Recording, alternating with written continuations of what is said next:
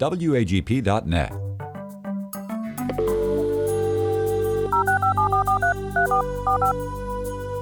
This is the Bible Line, a live radio call-in program with Dr. Carl Broggi. Dr. Broggi is the senior pastor of Community Bible Church of Beaufort, South Carolina. And for the next hour, he's available to answer your questions, providing biblical insight and wisdom for everyday Christian living. Our phone lines are open, and if you have a question, you may call 525-1859 locally, or outside the immediate area, call toll-free 877-924-7980. Now let's join Dr. Carl Broggi. Study and show yourself approved of God as a workman who is not ashamed, accurately dividing the word of truth. We welcome you this hour to the Bible Line, and as always, we're so glad you can join us for the next hour. This is an opportunity for our friends who are listening to call, and if there's an issue in your life that you'd like biblical counsel on, or a question as you study the Word of God that maybe we can help answer. Again, locally, the number is 843-525-1859. For the internet users, and we are broadcasting through the internet around the world, we have a toll-free number. It's an 877 number. The call letters WAGP 980. Or you can email us here directly into the studio, and the email address is TBL for the Bible Line at WAGP.net. Rick, as always, it's great to be here and back today, and so let's go ahead and get started. I think we already have our first caller waiting. We do indeed. Thanks for holding. Good morning. You're on the Bible Line. God bless you. How y'all doing today? Good, thank you. How can we be of help? Pastor, I was concerned about John the Baptist. I've heard people talk about when Mary touched Elizabeth that the baby leaped. So they think that, John the Baptist was born sinless like Jesus, like he was born through the Holy Spirit. So I want you to bring clarity on that. Yeah, that's a good question. Let me see if I can respond. Luke's Gospel gives the most definitive account of John the Baptist. Of course, it was prophesied in the Old Testament in both Isaiah 40 and the book of Malachi that the Messiah would have a forerunner, and that forerunner was indeed John the Baptist. He was the one that Isaiah and Malachi predicted would come and prepare the way for the coming of Messiah, to prepare the people to say he's coming. And indeed, he did. So we read here in Luke's Gospel, in the first chapter, the events that transpired that led to the birth of the Lord Jesus, of the Christ, or we'd say in Hebrew, the Messiah. And God prophesied by the angel Gabriel when she came. Now in the 6th month, the angel Gabriel was sent from God to a city in Galilee called Nazareth, to a virgin engaged to a man whose name was Joseph, of the descendants of David. And the virgin's name was Mary. And coming in, he said to her, "Hail, favored one, the Lord is with you." But she was greatly troubled at this statement and kept pondering what kind of salutation this might be. And the angel said to her, "Do not be afraid, Mary, for you have found favor with God. And behold," and he gives a series of prophecies. "And behold, you will conceive in your womb." Prophecy number 1, indeed she did. "She will bear a son." Indeed she did. Her firstborn was Yeshua, Jesus, a boy. "And you shall name him Jesus," which she did. "He will be great." The 4th prophecy, and indeed he was. He's the best known person in all of humanity. "He will be called the Son of the Most High, and the Lord will give him the throne of his father David. And he will reign over the house of Jacob forever, and his kingdom will have no end." So there's 8 prophecies here, 5 that were literally fulfilled, 3 that are yet to be fulfilled. There's a lot of people today who speak of replacement theology, that the church has replaced Israel, and that God has no future for Israel, and how wrong they are. Because all of the prophecies concerning the first coming of Messiah were literally fulfilled, and so we can expect for the second coming of the Messiah. Jesus has never sat on the throne of David. That was a promise recorded in 2 Samuel 7 that is yet to be fulfilled. He's sitting next to his Father's throne in heaven, but not on the throne of David. But someday he will come back. Zechariah 14 literally says, to the Mount of Olives, and he'll rule and reign from the city of Jerusalem for 1,000 years. But reading on, it says, "And Mary said to the angel, 'How can this be, since I am a virgin?' And the angel answered and said to her, 'The Holy Spirit will come upon you, and the power of the Most High will overshadow you. For that reason the holy offspring shall be called the Son of God. And behold, even your relative Elizabeth has also conceived a son in her old age, and she who is now barren is now in her 6th month, for nothing will be impossible with the Lord. And then Mary said, Behold, the bondslave of the Lord, be it done to me according to your word. And the angel departed. Now at this time Mary arose and went with haste to the hill country, to the city of Judah, and entered the house of Zacharias and greeted Elizabeth. And it came about when Elizabeth heard Mary's greeting, the baby leaped in her womb, and Elizabeth was filled with the Holy Spirit. And she cried out with a loud voice, saying, Blessed among women are you, and blessed is the fruit of your womb. Speaking of the one that Mary was carrying, Jesus. And how has it happened to me that the mother of my Lord should come to me? For behold, when the sound of your greeting reached my ears, the baby leaped in my womb for joy. And blessed is she who believed that there would be a fulfillment of what had been spoken to her by the Lord. So here's Elizabeth. She speaks a prophetic word. She obviously knew what God had affirmed to Mary. How God revealed that precisely, we don't know, but she obviously knew it because she said, you have believed what God has promised, what God has spoken to you. So God had revealed that to her. And God, in many portions and in many ways, would give direct revelation to different servants. But remember, God had made a promise earlier in this chapter to John the Baptist's father that he would indeed, with his wife Elizabeth, conceive, and that this baby would be filled with the Spirit from his mother's womb. So God gave John the Baptist an ability, a recognition by the Holy Spirit, not by might, but by my power, says the Lord of hosts. And he had the ability, even as a baby, which, by the way, reminds me that John the Baptist is not a blob of tissue. The Spirit of God does not fill blobs of tissue. He fills people. God views little babies in the womb as people. And John the Baptist was a person. In fact, the word that is used to describe the baby, brephos, it's translated baby, while in the womb, is the same word that is used in the Greek New Testament after the baby is born. But was John sinless? No. Are you sinless? Am I sinless? No. Can we be filled with the Spirit? Yes. So the fact that he's filled with the Spirit doesn't say anything about whether he's a sinner or not a sinner. In fact, the rest of Scripture reveals that John the Baptist, like all people, are sinners. For all have sinned and fall short of the glory of God. No exceptions except Yeshua, whose conception came without a human father. Even Mary, in what we read in the verses that follow right after Elizabeth gives us affirmation, after John leaps in her womb for joy and that Mary had believed, Mary then says, my soul exalts the Lord, and my spirit has rejoiced in God my Savior.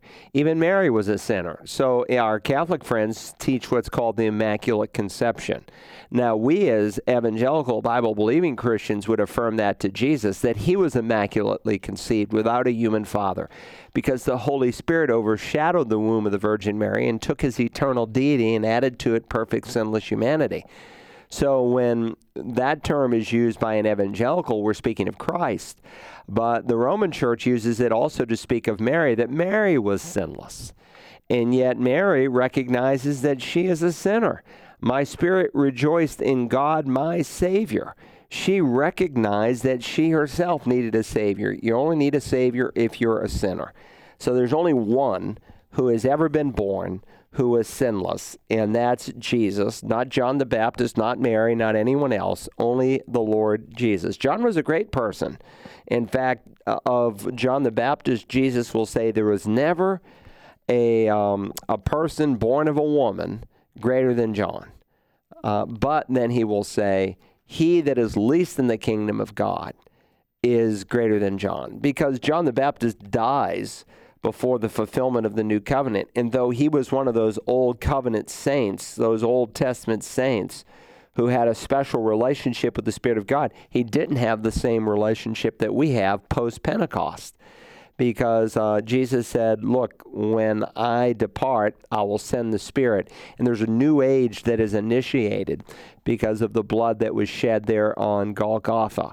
The prophet Jeremiah, the prophet Ezekiel spoke of this coming day because their sins would be forgiven, which didn't happen and in the real, truest, eternal sense until Jesus died on the cross. And because of that, I will send my Spirit within you. Ezekiel uses the phraseology, I'll take your heart of stone, give you a heart of flesh.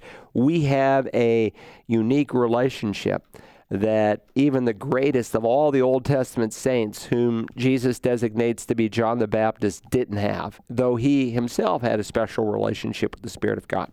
So it's a great question you ask, good one to ponder and think about. You let the Scripture interpret the Scripture, and it becomes very clear how to respond to your question. Good.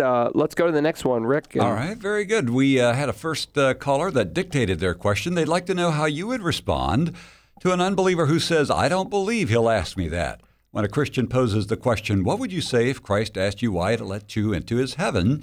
And that being the case, which direction would you then take the conversation? Well, I would probably agree with the person. And I'd say, well, you're right. Technically, God would never ask that. But let me tell you why I am asking this. Because the Bible is very clear. For the believer, to be absent from the body is to be present with the Lord. And it's equally clear in Luke's gospel where Jesus tells the parable of the rich man and Lazarus, one who dies and goes to Abraham's bosom, an Old Testament metaphor for heaven, and the other dies and he goes to Hades. And it's found in Luke 16:19 through 31. Some would say it's not a parable, that it's an actual event. It doesn't change the meaning of it because the theology is static. But if indeed it is a parable, it's the only parable that has a named person in it. In either case, the Bible is very clear that for the unbeliever at the moment of death, he is absent from the body, but he's not in heaven. He's in a place of torment, and certainly not a place where God wants us to go when we die. So the Scripture is clear that in that respect, God wouldn't really ask you this question. But what I would say to that individual is, well, the reason I am asking it is because I'm just trying to discern what your understanding is as to how a person would get to heaven. So you could rephrase it and you could say, well, let me ask you this. From your exposure to Christianity at this point in your life, what do you think the Bible teaches is the way a person is accepted into heaven? So again, you're getting basically at his theology. That's what you're trying to get him to respond to. You're trying to help him to see, what do I really conceive of as the way of salvation? And Jesus said the mouth speaks that which is in the heart. So what he says really is a reflection of what he really believes. And so in that sense, the question can be very, very helpful. But I would say, well, you're right. In the true sense, God won't ask that because the Bible is very clear. The moment you die, your decision in terms of what you made in this life has already been settled.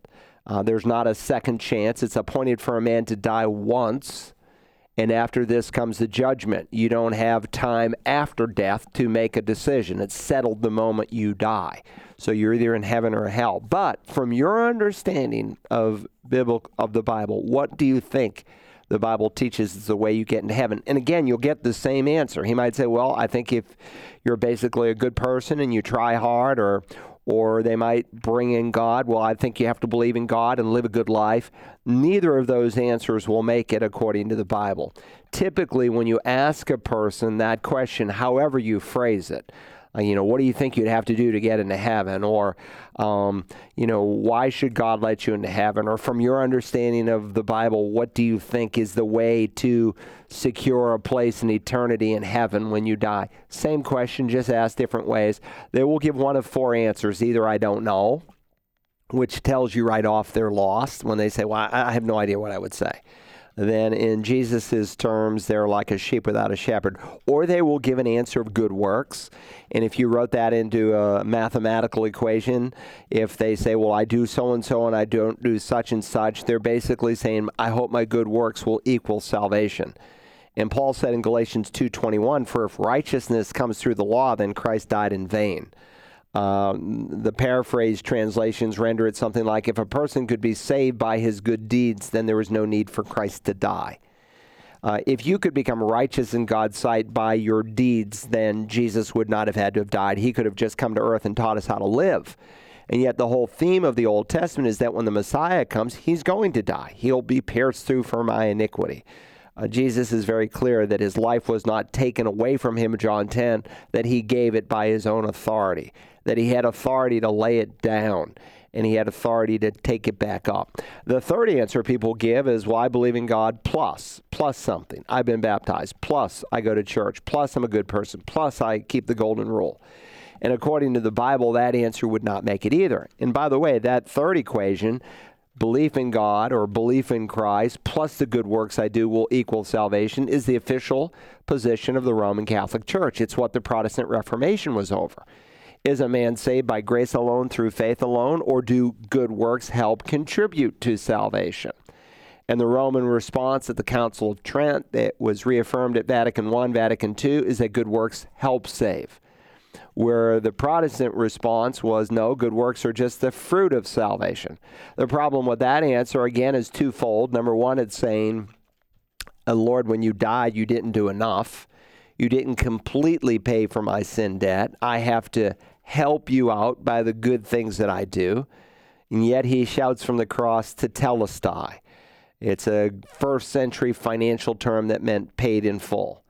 Number two, it really doesn't square with the way God sees you. When a person brings good deeds as a reason for God letting them into heaven, even if it's only one single good deed, and there are groups that add baptism or something else to what the Bible says Jesus completed on Golgotha, that is a denial of our sinfulness. Now we can bring something to God by which we can claim a righteous act that makes us righteous. And the Bible is very clear. God either saves us all by himself without any help from us, or he doesn't save us at all. No, there has to be a point in the life when the person says good works don't save, they don't even help save. Then you're really calling yourself a sinner. To people who thought that human effort could help make it, Jesus said, it's not those who are well that need a physician, but those who are sick. I didn't come to save the righteous. I'd put the word righteous there in quotes, but I've come to call sinners to repentance. He wasn't saying that some people are righteous and therefore don't need salvation. His point to the Pharisees was they didn't see that they were unrighteous. And just like you only go to a doctor when you're sick, you only come to a Savior when you see that you can't save yourself. So the biblical equation would look something like faith in Christ alone equals salvation plus good works.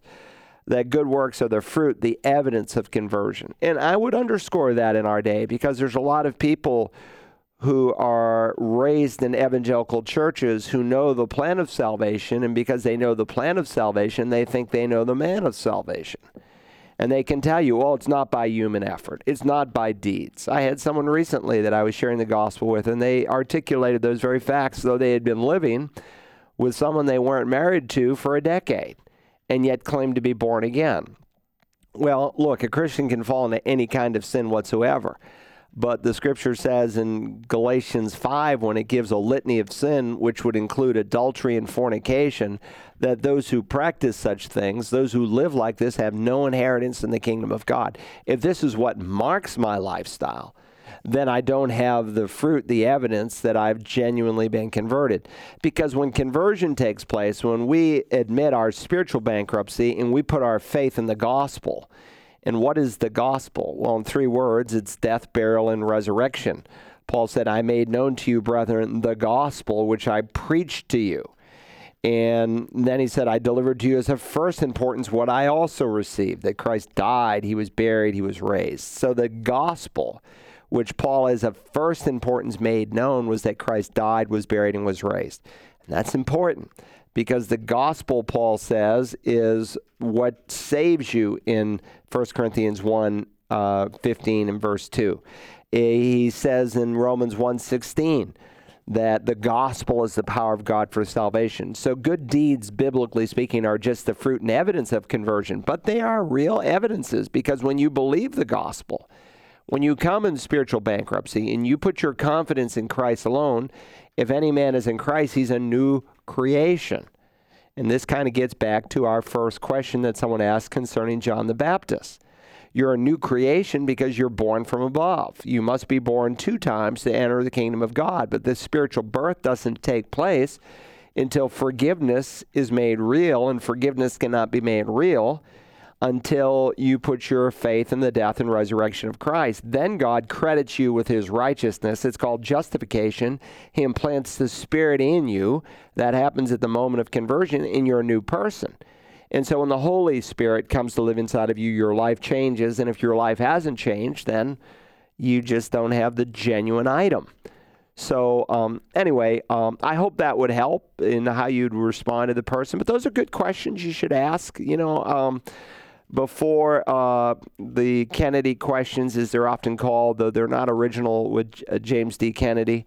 Actually, there was a man, Charles Fuller, who used to use that question. If you were to die and God said, "Why should I let you into heaven?" What would you say? That was actually the first sermon that D. James Kennedy, once the pastor of Coral Ridge Presbyterian Church, and once a great church, listened to when Charles Fuller came on the radio Bible Hour. He was one of the first great evangelical preachers on the radio, and he said it was the first sermon I ever listened to. He had my attention. I rephrased the question when I was on staff with Campus Crusade, and I put it on the scale of 0 to 100, and a lot of people use that today when I did all the evangelistic training for Campus Crusade staff. There's a lot of ways to ask it. We used to say, hey, if someone came from the planet Mars and they said, "I don't know anything about Christianity, and how do you get into heaven?" Now that may not be the best question because it assumes life outside of Earth, which I think the Bible mitigates against. But still, you're getting to the same root issue. What is their theology? You see, everyone has a theology. The word theos is the Greek word for God, and so theology is your knowledge of God. Even the atheist has a theology. He claims there is no God. The agnostic has a theology. He says, "I don't know if there's a God." But everyone has a theology. The question is it a biblical theology, or is it one that you've conceived in your own mind wherever you got it from? Very good. A number of questions have come in. One caller would like you to give scripture that proves that the Holy Spirit is male, not female, and wants to know, why do some people believe the Holy Spirit could be female? Well, there's a movement today, the egalitarian movement, which basically tries to diminish the male-female distinctions that God makes in the Word of God. And so they want to make God a female. But when God reveals himself, he reveals himself as a male. Even when God incarnated himself, he didn't come as a woman. You shall bear a son, we just read from Luke chapter 1. Jesus was a male. I am teaching a course on pneumatology. It comes back up again next week, a week from tomorrow. It's pneumatology. Pneumatos is the Greek word for spirit or wind. When we are using it in reference to the Godhead, we're speaking about the third person of the Trinity, God the Spirit. And one of the things that we've done in this course so far in pneumatology is we've dealt with the personhood and deity of the Spirit. That the Spirit is a person. You should never call him an it. He's not an it. He's a him. And I'm using a masculine pronoun because that's how he is revealed in the Word of God. He's revealed as a person. God reveals himself in male form. That's not to diminish femaleness because 1 Corinthians 11 affirms it. In either case, if you just want one text, and I go through just dozens of passages, and if you go to searchthescriptures.org and click on the course that we're offering right now in pneumatology, I think we spent about 10 weeks just demonstrating, one, that the Holy Spirit is a person, but proving he's a person doesn't prove that he's God.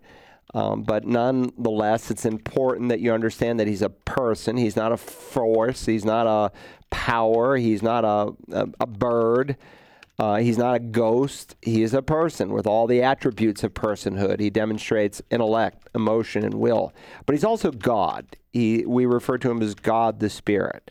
And I go through dozens of passages that affirm the deity of the Spirit.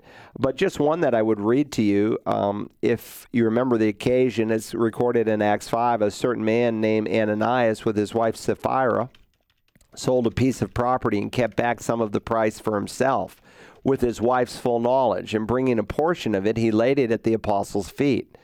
But Peter said, Ananias, why has Satan filled your heart to lie to the Holy Spirit and to keep back some of the price of the land? While it remained unsold, did it not remain your own? And after it was sold, was it not under your control? Why is it that you've conceived this deed in your heart? You have not lied to men, but to God. So one, there is a clear affirmation that he is God. And then when you come to 1 Corinthians chapter 11, where you find a number of passages that affirm how the Holy Spirit works. By the way, one of the things that I do in my course on pneumatology is I go through the passages on personhood. And it's interesting because typically when you are dealing with the Holy Spirit in Scripture, pneumatos is a word that in Greek, I should say, just parenthetically here, every noun has a classification, male, female, or neuter. And we do that to some extent in English, but we don't have... we're not what we call a case language. There are certain languages in the world that are a case language. By case language, we mean that the endings of a word determine, for instance, what case the noun is in. Is it a male noun? Is it a female noun? Or is it a neuter noun? And now, we have to do it by implication in English. So typically, we call a boat a she. But technically, a boat is neuter. It's not either he nor she. It's neuter. But sometimes we will refer to cities with the pronoun she or to boats with the pronoun she. And we classify certain nouns as masculine or feminine. Well, Greek does that. And it does it in such a way that there's no question in reference to what the gender of the noun is. But what's interesting, when Jesus speaks of the coming of the Spirit, it says, but I am going to him who sent me, and none of you ask, where are you going? But because I've said these things to you, sorrow has filled your heart. But I tell you the truth, it is to your advantage I go away. For if I do not go away, the Helper, he's referring to the Holy Spirit, shall not come to you. But if I go, I will send him to you. And when he comes, he will convict the world of sin, righteousness, and judgment. Concerning sin, because they do not believe in me. Concerning righteousness, because I go to the Father, and you no longer behold me. And concerning judgment, because the ruler of this world has been judged. Now, how does Jesus refer to him? And then he goes on in verse 13, but when he, masculine pronoun, the Spirit of truth comes, he, masculine pronoun, will guide you into all the truth. For he will speak on his own initiative. He will not speak on his own initiative, but whatever he hears, he will speak. He shall glorify me. He shall take of mine. Again, we could look at dozens of passages that attribute male pronouns to the Spirit of God. But it is interesting because you would expect the word pneumatos to be modified by a neuter pronoun because it is a neuter word. But Jesus makes it very clear that the term pneumatos should be modified with a masculine pronoun because he's not speaking of a force or a thing. He's speaking of a person equal with the Father and equal with the Son. But if you want to do a very in-depth study, go to searchthescriptures.org, click on the tab on pneumatology, and in the first session, which we have just completed, you can do that study, and I invite you out on Wednesday nights as we continue our series on the doctrine of the Holy Spirit. All right, let's go to the next one. Very good. We do have another question that has come in here. We've had a couple of questions that address how Christian young adults deal with life situations. First, how does a mother counsel her Christian daughter who believes that yoga is the best exercise for her when her mother knows there are spiritual beliefs contrary to Christianity that are connected to yoga? Well, that's a great question. And what you're really training your teenager to do is to more and more find out what pleases God. Now, there's a presupposition that your child wants to please God, and if your child has not been regenerated by the Spirit and you're trying to get them to live a Christian life, it's impossible. I was speaking on Sunday evening, and someone was kind of sharing their testimony with me of how they were trying to live the Christian life without being a Christian. I said, yeah, it's pretty hard, isn't it? It's impossible. It's like my toaster one day in the kitchen. I put the bread in and put the dial down and turned it to dark, but what's wrong with this thing? And then I noticed it wasn't plugged into the wall. And so it is with the Christian life. Many a parent is trying to get an unregenerated teenager to obey God when they haven't been born again. Until you're born again, you don't have the mind of Christ. When you are born again, you receive the mind of Christ, Paul tells us in 1 Corinthians 2. And the mind of Christ is a new capacity, unlike a natural man that he had just commented on, who does not understand the things of the Spirit of God, for their foolishness to him. He cannot understand them because they're spiritually appraised. When you become a spiritual man, you receive the mind of Christ. You have a new ability, because if anyone is in Christ, he's a new creation, to understand and comprehend and absorb spiritual truth that you didn't have prior to conversion. And so, number one, you want to make sure your daughter, your son, is born again. And sometimes, a child can know all the right answers, but they don't give the evidences of a heart and a desire for God. And it's possible that they're out of fellowship with God, in which case you want to teach them how to walk in the Spirit. And you might want to go to my website, searchthescriptures.org, and listen to one of the key messages that we highlight there. Have you made the wonderful discovery of the Spirit-filled life? Because while he may be indwelling the individual, doesn't necessarily mean that he's filling the individual. And so one of our goals as parents is not only to introduce our children to Jesus Christ as Lord and Savior, but also to teach them the principles on how to walk with God and how to be consistently filled with the Spirit. It's far easier to raise a regenerated child in one who is filled with the Spirit than one who is not regenerated, or one who is regenerated and not filled with the Spirit.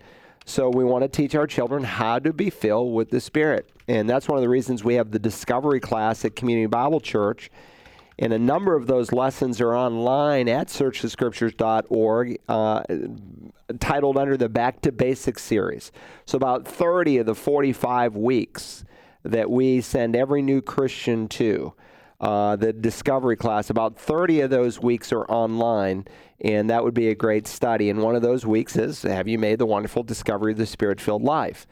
In either case, remember, it's an issue of authority. I went with a group of men recently on a boat ride at Fripp. Some guys wanted to start a new Bible study, and they said, Pastor, we're going to invite a lot of our unchurched friends and bring them out on the boat, and we want you to share the gospel with them, and then we're going to invite them to a Bible study that we're going to host down there in Fripp. And I said, wonderful, I'd love to come.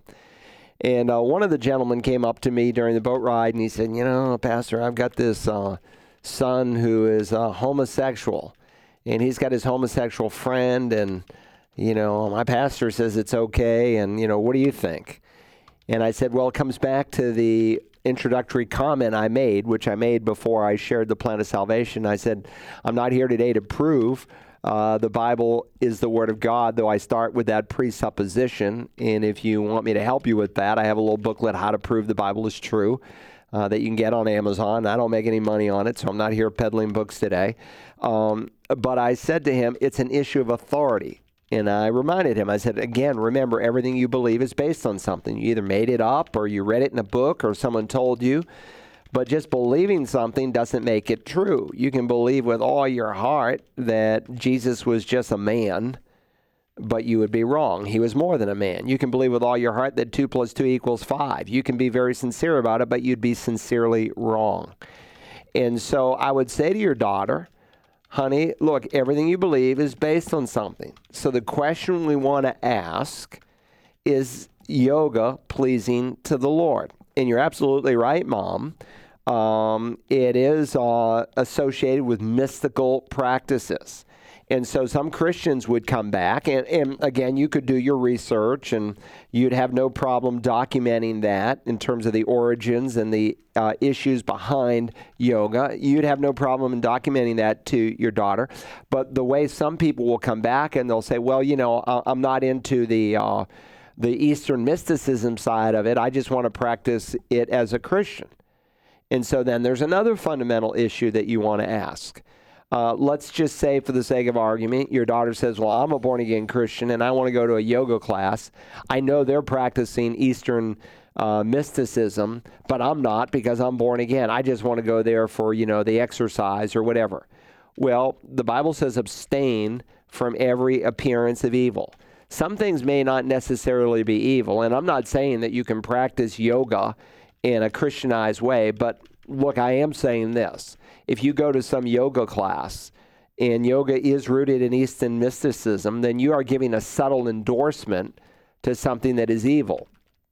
And there are people who are there who believe with all their heart, I've met them, the principles of yoga. And it's antithetical to the Word of God. So some things may not be evil, but they have the appearance of evil. And God tells us to abstain from everything that even looks evil. Why? Because it can call into question, one, your testimony, and two, your theology. So again, what you want to do, it's ultimately an issue of authority. And you don't want to say, well, I think it's a bad idea for you to practice yoga. What you want to do is go back into the scriptures, one, document what does yoga really teach, and that's no mystery. And number two, if this is what yoga really teaches, then this is antithetical to the Bible. And if you're trying to practice yoga as a Christian, then you're doing what is displeasing to the Lord. And if you are trying to do yoga without practicing the spiritual principles behind yoga, then you are taking on something that has the appearance of evil.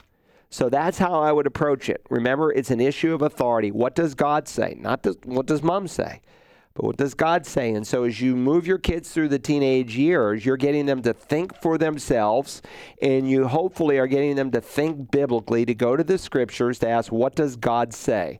And it takes all the mystery out of it then, because if God is on the throne of my heart, then I'm going to want to do what God says. All right, I hope that helps. Let's go to the next question. Indeed. As I said, there were a couple of youth-oriented questions, and a middle schooler came home and showed his mother a test he had taken that had points taken off because it was a question about evolution, and he argued against evolution. The mom at first told him that he may have to just go along with the program if he wants to succeed in a secular school. Homeschooling is not an option for this family, but she's now feeling so convicted that she told him this. She would really like your counsel on how to handle it.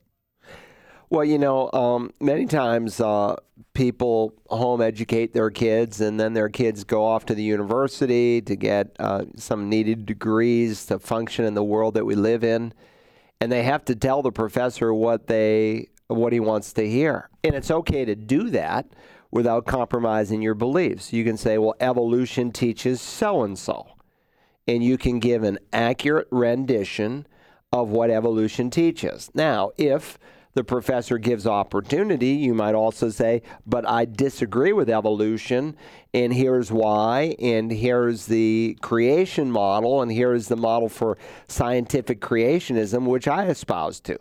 You may not have that opportunity. He may not want to hear that.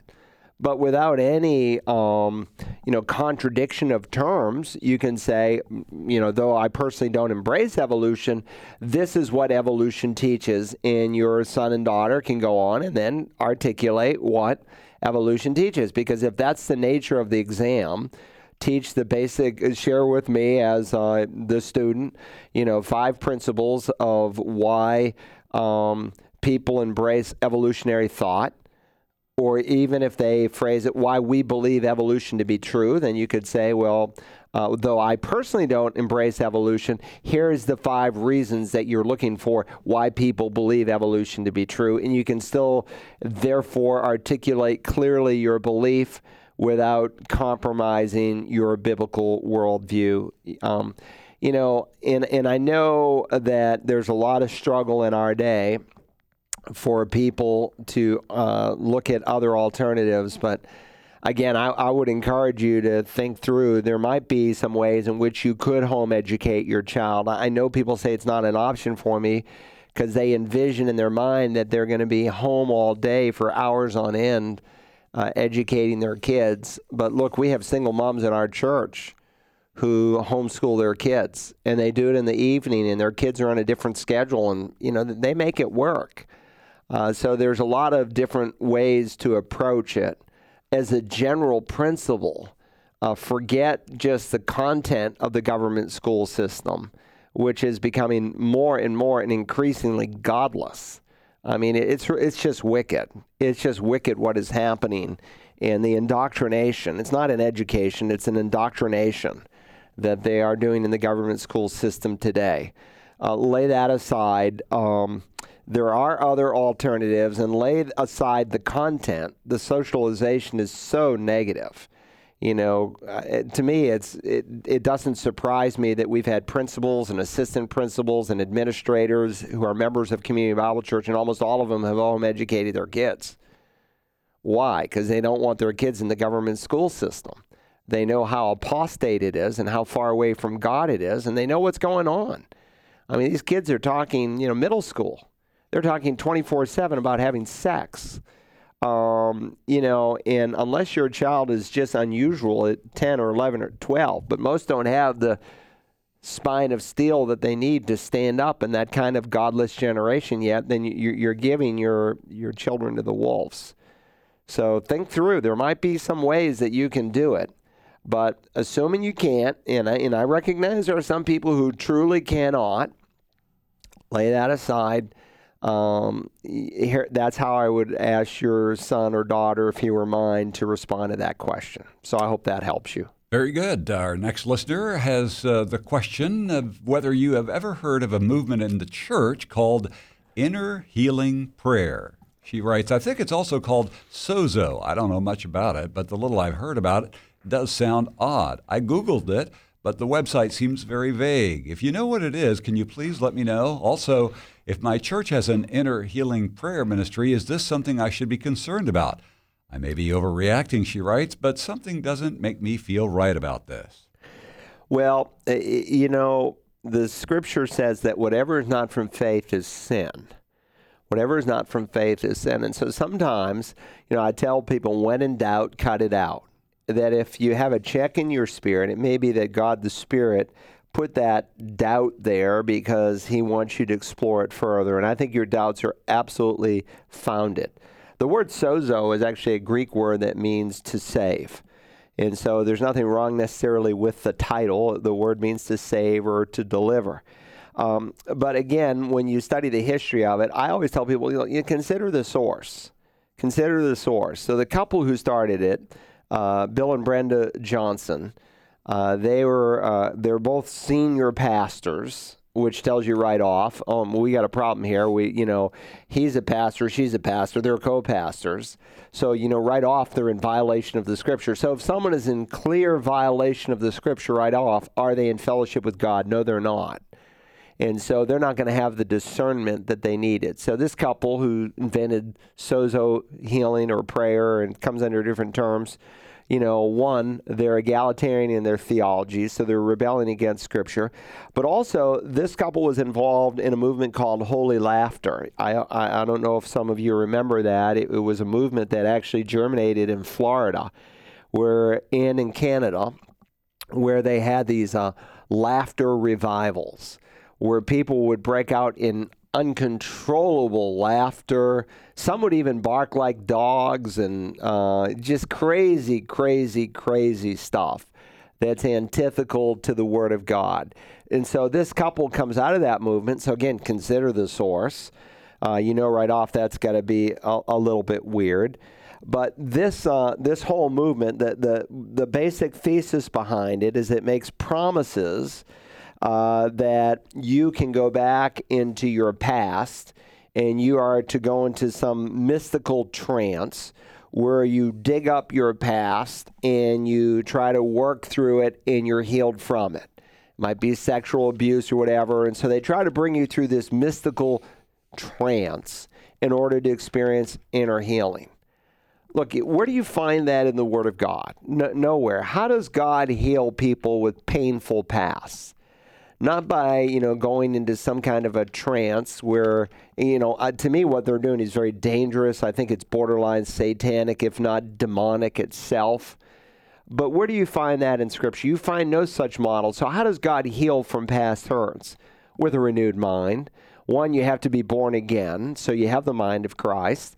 So first you introduce people to the Lord Jesus Christ, but then you begin to take them through Scripture and you learn what God says about life. You learn what God says about forgiveness. You learn what God says about people who have violated you and hurt you and abused you, or whatever the situation may be. But you don't go into some kind of psychological trance to find some kind of inner healing that will take place. And again, these movements that have this kind of stuff are movements of serious spiritual deficit. There's something missing in those churches where they have to resort to such things. And usually it's a weak pulpit where a pastor is not opening and expositing the Word of God. And so people are sensing a void, which makes them really open to something else to fill that void. And it becomes really tragic. So you've got to check in your spirit. It's a legitimate check. It's an evil movement, and I would encourage your church to stay a million miles away from it. 843-525-1859, toll free 877 WAGP 980. If you have a question on today's Bible line, and in Genesis 1:2, it says the Spirit of God was moving over the surface of the waters. What was the job of the Holy Spirit before the earth was formed? Well, it's a good question. And by the way, this is what we are exploring now at Community Bible Church on Wednesday nights in our course on pneumatology. We're talking about the role of the Holy Spirit at different time frames. And we just cracked the door to the second sections, and we're going to start reviewing it again a week from tomorrow. But we'll talk about the role of the Spirit from creation to Bethlehem, from Bethlehem through the earthly ministry of Christ, from Pentecost through the church age, his role during the tribulation period, his ministry during the millennial kingdom, and what will take place in the future. There's not a lot that's revealed to us about what happened in eternity past, but we know that there was counsel that took place within the Godhead, because remember, God is not in time, he's in eternity. And so you read in the Revelation 3 times over that in eternity past, so to speak, before the foundations of the world, God had planned what his Son would carry out. That his Son in the heart and mind of God was crucified even before the foundations of the world, that your name was written in the Lamb's book of life, because an omniscient God knew who would respond to his general and specific revelation. But God was complete. He wasn't lacking anything. It's not like we're really lonely up here in heaven, so I think maybe we'll make man to make ourselves, happier or more complete. No, nothing like that. So, but I could sit here and make up things in terms of what he was doing, but it would be pure speculation on my part, and I wouldn't want to go beyond the bounds of Scripture. The secret things, Deuteronomy 29:29, are known to the Lord our God alone. There are some things that only God knows that we don't know. And people many times want to probe into those things that God hasn't revealed, when what we should focus on is what God has revealed. And so what we will primarily do, like in our course on on pneumatology, is we will focus on the things that God has revealed concerning the Spirit. Because again, Deuteronomy 29:29 says that secret things belong to the Lord our God. The things revealed belong to us and our sons forever, that we may observe all the words of his law. So we want to focus on the things that God has revealed. That's where we want to camp as believers, not on the things he hasn't shown us. All right, good question. Let's go to the next one. All right, I think we've got time for one more live caller. Let's go to them now. Thanks for holding. Good morning. You're on the Bible line. Good morning, Dr. Brogy. Morning. Hey, I was giving you a call. I know in this presidential election, I know you touch on it from time in time past, and I know the theme is choosing between the two lesser evils. And just my own personal opinion, I just feel that Donald Trump is a man that just does not have the qualities. I know he's not a pastor, but even when it talks concerning coming to be the president of the United States, and then Hillary with abortion and same-sex marriage, I just wanted to get your take on this, Dr. Broggie. Brother, I appreciate that so much, and I'm with you 1,000%. Both candidates are not what we would like as evangelical Christians to serve in the highest office of the land and one of the most powerful offices in the world. It is a very sad day that character no longer matters. And unfortunately, that's where we find ourselves. And so there are some Christians who would say, I just can't vote for Donald Trump. I'm just going to leave the ballot blank. The other two choices and the other two parties are equally weak. So, what do? Well, some would argue that you vote for Trump, who is the lesser of two evils. Here's the thing with Hillary, we have no doubt where she stands in terms of the moral issues. And, we're coming out of an administration that one of their hallmarks will be their promotion of what God calls an abomination.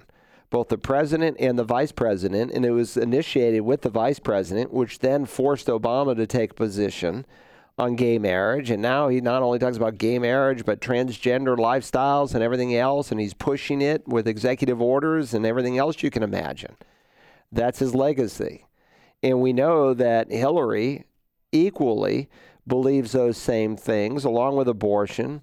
We know, too, that we've got 3 Supreme Court justices that are 77 years of age or older.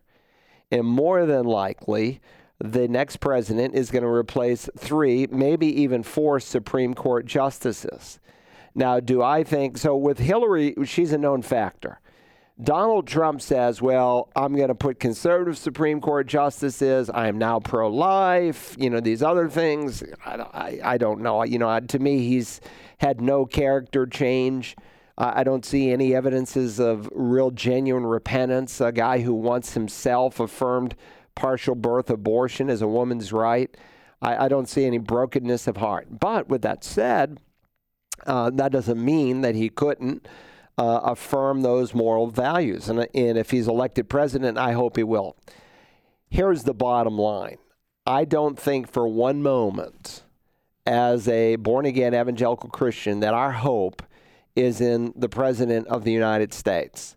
If Ted Cruz was elected president and he was more, and we knew where he stood in terms of the moral conservative, biblical values, it would change very little, except it would delay some things. If Hillary is elected and she becomes president of the United States and evangelicals help put her in office, then, they shouldn't whine or grope or cry when, laws start coming down on churches, on radio stations, because I guarantee the FCC is going to change some laws in terms of what can go over the airwaves.